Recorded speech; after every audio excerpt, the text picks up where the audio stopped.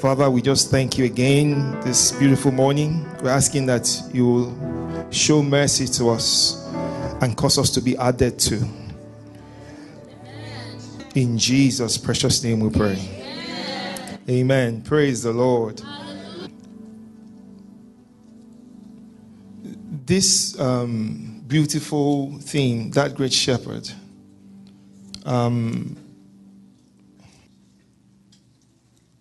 it's good for us to know that the Lord would really, really like to lead his people. He would like to own a people. He would like them to be identified by him.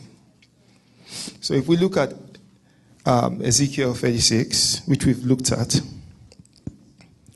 I will just read from, where am I reading from?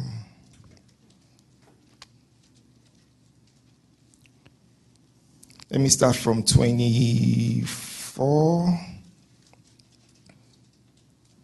For I will take you from among the heathen and gather you out of all countries and will bring you into your own land. Then I will sprinkle clean water upon you, and you shall be clean. From all your filthiness and from all your idols will I cleanse you. A new heart also will I give you, and a new spirit will I put within you. And I will take away the stony heart out of your flesh, and I will give you a heart of flesh.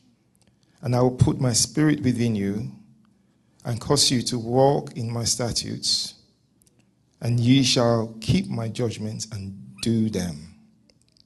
And ye shall dwell in the land that I gave to your fathers, and ye shall be my people, and I will be your God. There's an emphasis here on ye shall be my people. So there is a lot that the Lord will do to any beings or creatures. We will work on them specially. He will do things to them. When he has succeeded in doing those things to them, they will then become his people. And then he can say, I am your God. It reminds me of how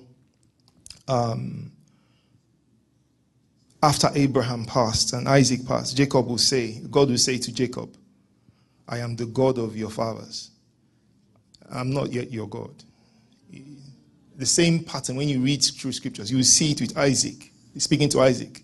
I am the God of your father Abraham. Indirectly telling Isaac, I am not yet your God. I will have to lead you first. I will have to do things to you first. When I have done those things to you, and then you are my person, or you're my people, then I will be your God. And then I can tell others, I am the God of that one and that one. Walk before me, be thou perfect. If you would allow what I'm going to do to you, you might qualify to be called in the same bracket of them who I have identified with myself. Amen? Amen. So, one of the things that the enemy likes to do is deceive the church into claiming things that they do not quite yet have. And it's good, when you are a newborn Christian, some things are good to excite you and build up your faith as you learn the foundational principles. So, for example, let's look at 2 Corinthians chapter 5, verse 17. These were scriptures that when I was a newborn believer, I needed to see this to know and be taught the way I was taught for witches who were disturbing my family not to touch me. I had to see this. If I didn't have fathers like Archbishop Idahosa and all those men who taught me this when I was younger, witches would have dealt with me because they were dealing with my families hard, Everywhere, anytime anyone was sick, everyone was afraid. Something is happening. I remember one time in secondary school, for example, I was looking back that way and I bumped into a young lady or a young girl and I turned to say sorry. And she said to me, now me you hit like this. We go see for night. So it wasn't even something they hid. It was normal for to be threatened by a witch openly. Now the normal reaction that you would do when you are accosted like that is people will just go on their knees. That's the normal reaction. Please. I'm telling you the fact now. That's because I grew up amongst these things, okay? But when Archbishop came on the scene and began to teach me this, I knew that these guys are just, there's something that the Lord can do to me that makes me unreachable by these witches. You understand? So these things are good and solid foundational teachings that we need as the church when we become born again. However, the enemy likes us not to make any more progress in our walk and help us celebrate, let's say little victories in the context of things. For example, I imagine if you were around in the time of the Israelites and you saw the 10 plagues. The 10 plagues. You saw these guys who were oppressing you and plagues were hitting them, locusts and water turned to blood, and you'd be like, what a mighty God who has come to deliver me. And then eventually the Red Sea was parted and they walked through the sea. And they had that celebratory song talking about how God was their deliverer. And then God says, oh yeah, move on to the promised land. It's easy for the enemy to try and convince them that this is it. What are you worried? What are you thinking of? Where are you going again? Did you not just witness those mighty 10 plagues? God said to Pharaoh, let my people go, that they may go and worship me. You understand? And celebrate it and hold a massive cathedral and build a massive church and call it deliverance. We enjoy the deliverance of God ministries and just, and we call it Red Sea Cathedral, and we celebrate the deliverance that the Lord has taken us through to bring us out of Egypt. But God will not be satisfied. It doesn't even matter how massive the church gets and how people are excited, because God still wants, there's a journey to be made to a promised land. So we are not downplaying in any way that mighty hand of God that came to deliver God's people. But God's intention is that there is a promised land. Amen? So what the enemy has done to weaken our feet and is to tell us that this is it. This is it. Did you see how mighty deliverance God has done to you? You don't even need to buy clothes anymore. This is it. You eat food of angels. Wow! Why is Moses talking about moving? Let's sit down. What's this problem? And it did happen. It did happen.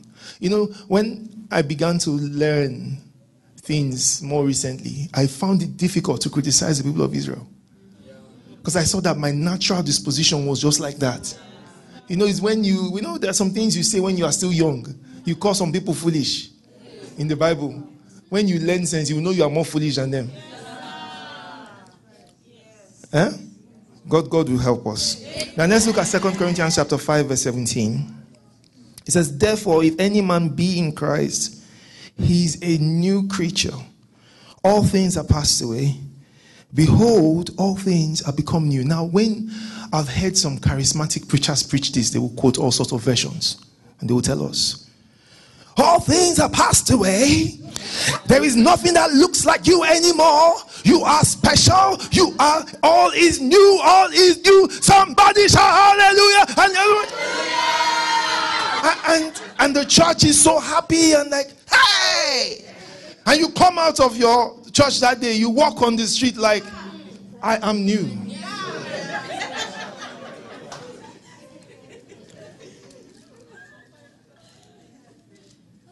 And then somebody steps on your feet.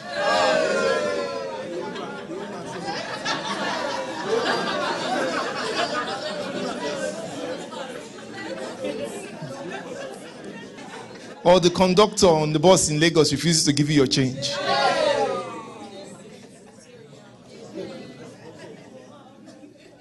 And then you become aware that there seems to be a conflict here.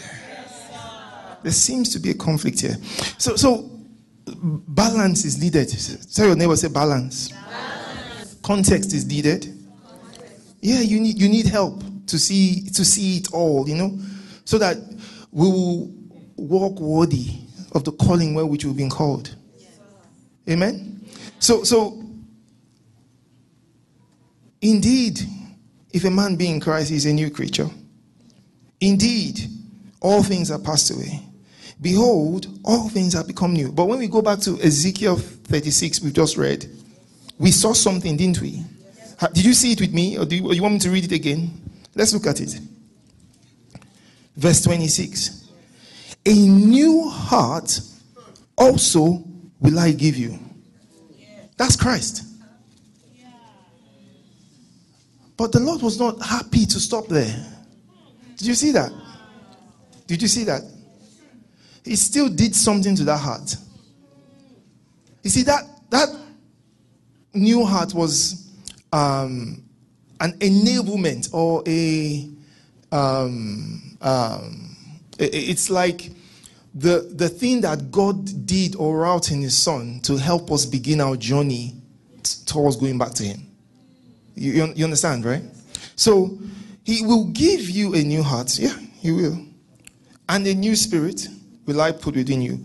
Then he says, I will take away the stony heart out of your flesh, and I will give you a heart of flesh. Now, that same scripture we've been reading, where we got the context, that great shepherd, talking about bringing again from the dead. You see, that new heart or that new creature also has to be offered again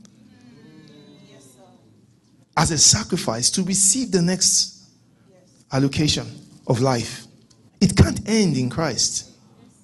I don't know if you understand. I mean, yesterday, Daddy was with the time he had, and so much so that he had to sort of cut it short. He was talking about, he tried to give us foundations, and was talking about how Jesus was first a baby and then a child. The Bible did not even see it fit to call him Jesus quite yet. He wasn't quite savior material yet. You understand? He was still just a child. He didn't have what it took to save quite yet. So he didn't quite earn that name. Right? So after he'd moved on, then they went, Child Jesus. Amen? I think another account from the Gospels call him Boy Jesus. The boy. So it took a while before the child became a man. And earned that name Jesus. Before he became Christ. Before he then came into a life where he was able to say quite confidently, I am the resurrection and life. He wasn't saying I will be. I am. But if you had seen him at 12, he couldn't have said that. Or when he was still called the child, he wouldn't have said, I am the resurrection and the life. Something happened to him. Amen? And brought him to that place where he came into this allocation of life that he lived, where he could then be brought again from the dead. Hallelujah. Hallelujah. Amen. So when we see, the enemy really likes to stop the church from making progress. At every single part of the Israelites' journey, there was opposition. Just to leave Egypt, you could see how much fight had to take place. How much the enemy tried to stop them. Then to make the journey across the Red Sea another wala. Then to make the journey through the wilderness, trouble after trouble after trouble.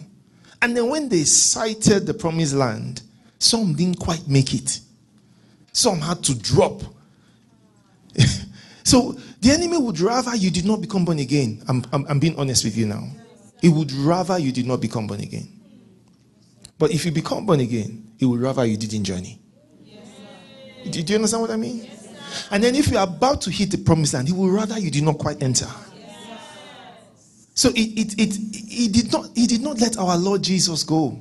The temptation continued all the way to the cross. All the way to the cross.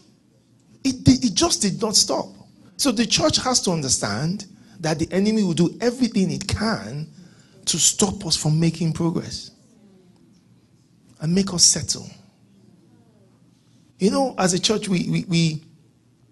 it's because of teachings or deceptions of the enemy that some of us celebrate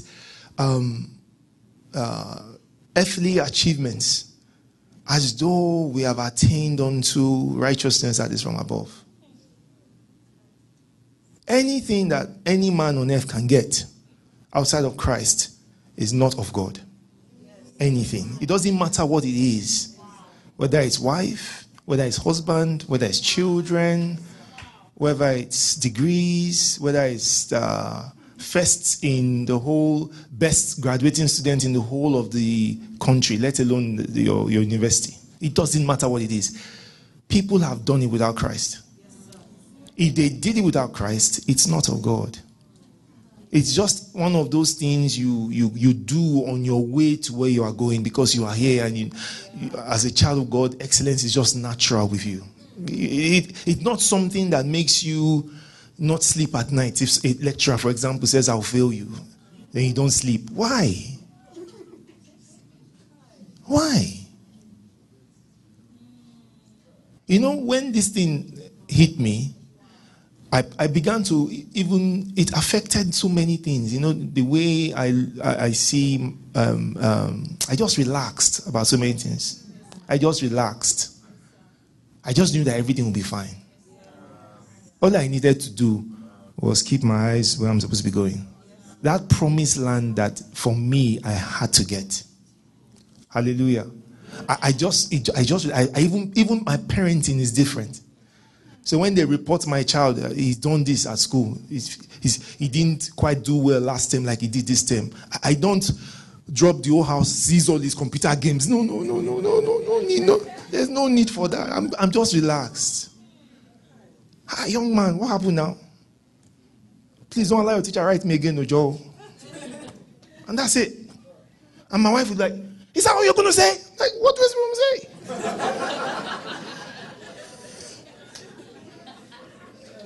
What does one say? He's going to fellowship. He doesn't miss fellowship. He doesn't miss church. What else do I need? He goes to Monday house fellowships with me. He's fine. He's okay. Praise the Lord. He's fine. He's fine. Tell your neighbor everything is fine.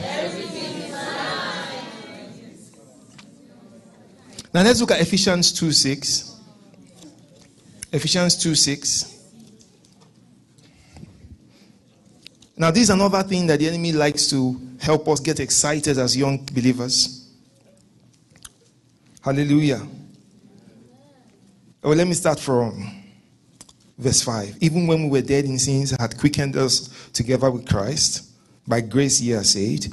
And had raised us up together and made us sit together in heavenly places in Christ Jesus. And then we get all excited. I'm seated in heavenly places with Christ Jesus. Hi. No witch, nothing. Tell your neighbor, no uncle, no auntie from the village, no one, no. Now, like I said, I had to know those things. Otherwise, I would have been dealt with when I was from my background. You know, I would have been dealt with. I mean, I had people threatening my parents, threatening me directly. And these guys were, people know them, they were terror. And I would just laugh. I would just laugh. I remember one day, for example, when I was, back home from uni, sleeping, armed robbers started breaking this big hole in the fence. And everybody was asleep for some reason. So our neighbor who was on the other side wakes up, takes stone, starts throwing it on my dad's room. So my mom wakes up and says, "What are you guys sleeping? Armed robbers are breaking your door." So as the pastor of the house, mom comes straight to me.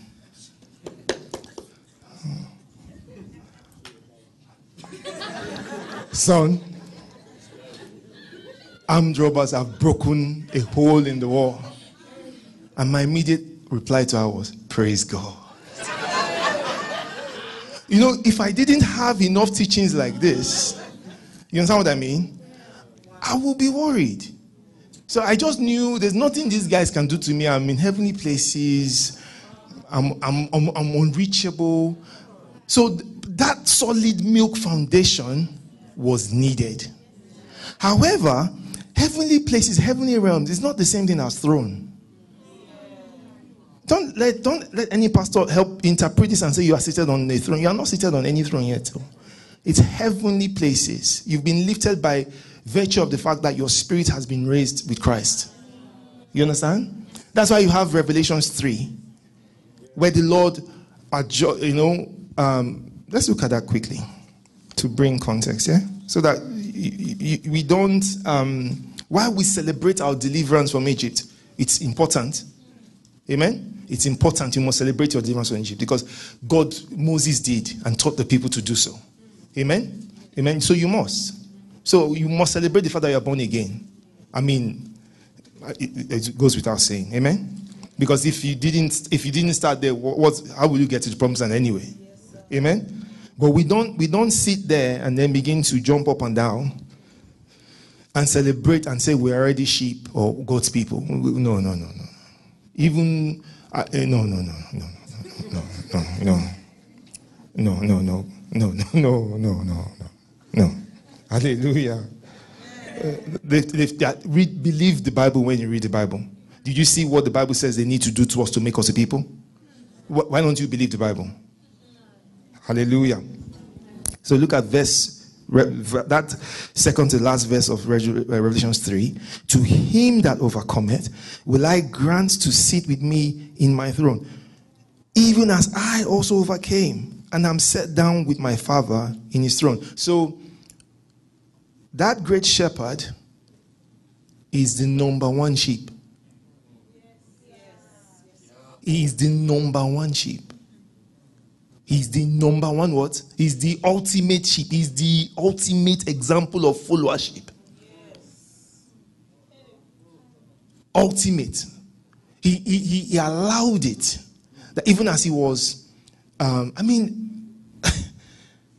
he allowed, even when his father had raised him up, he waited for the father to say, sit. He didn't just have overcome. Where's the throne? Father, shift. Let me sit. No. He stood. Amen? And the father said, come and sit.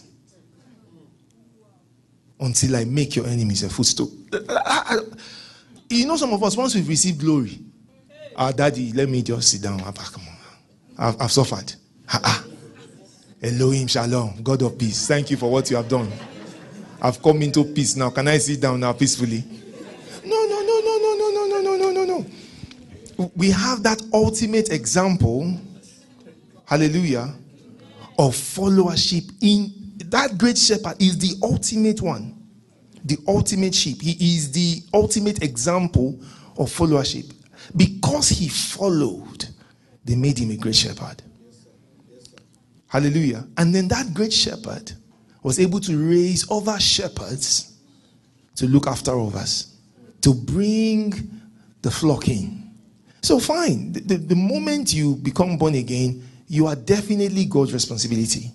And there's an allocation of followership assigned for you to take you from, realms of faith unto faith, with the intention that you come into realms of glory unto glory. Hallelujah. But that our Jesus, who the titles they give him when prophecies in Isaiah and the prophets, you already have an indication of who he was meant to be or what he was supposed to become. One of his titles is Everlasting Father. Right? But he wasn't that from the beginning. He followed, and as he kept following, doing as he was shown to do, saying as he was shown to say by his Father, they began to deck him with more and more and more and more of life until Christ had to be given up to become everlasting life. And even everlasting life had to come into the reward of eternal life. So that new creature is beautiful. It's the beginning of all things, right? But then you have the apostles writing to the church saying, receive with meekness the engrafted. What? The engrafted word, which is able to do what? Save your souls. They weren't writing to unbelievers. No. It's not. You don't write epistles to unbelievers. No, they are not truly our concern. You understand, right? You write epistles to believers. So it's them that you adjure, that salvation that has come to your spirit, that has brought your spirit to life. We want it to come into your soul. And then together, make your journey beyond Christ so that you won't fail. Because Christ can still be tempted. Otherwise, he will not have been tempted. The only one who cannot be tempted is God. So the moment, for example, I'm tempted with, I face temptations, I rejoice when I don't fall into it. But I also ache that I'm still being tempted. It makes me know that I've not yet come into the life that my Lord Jesus now enjoys.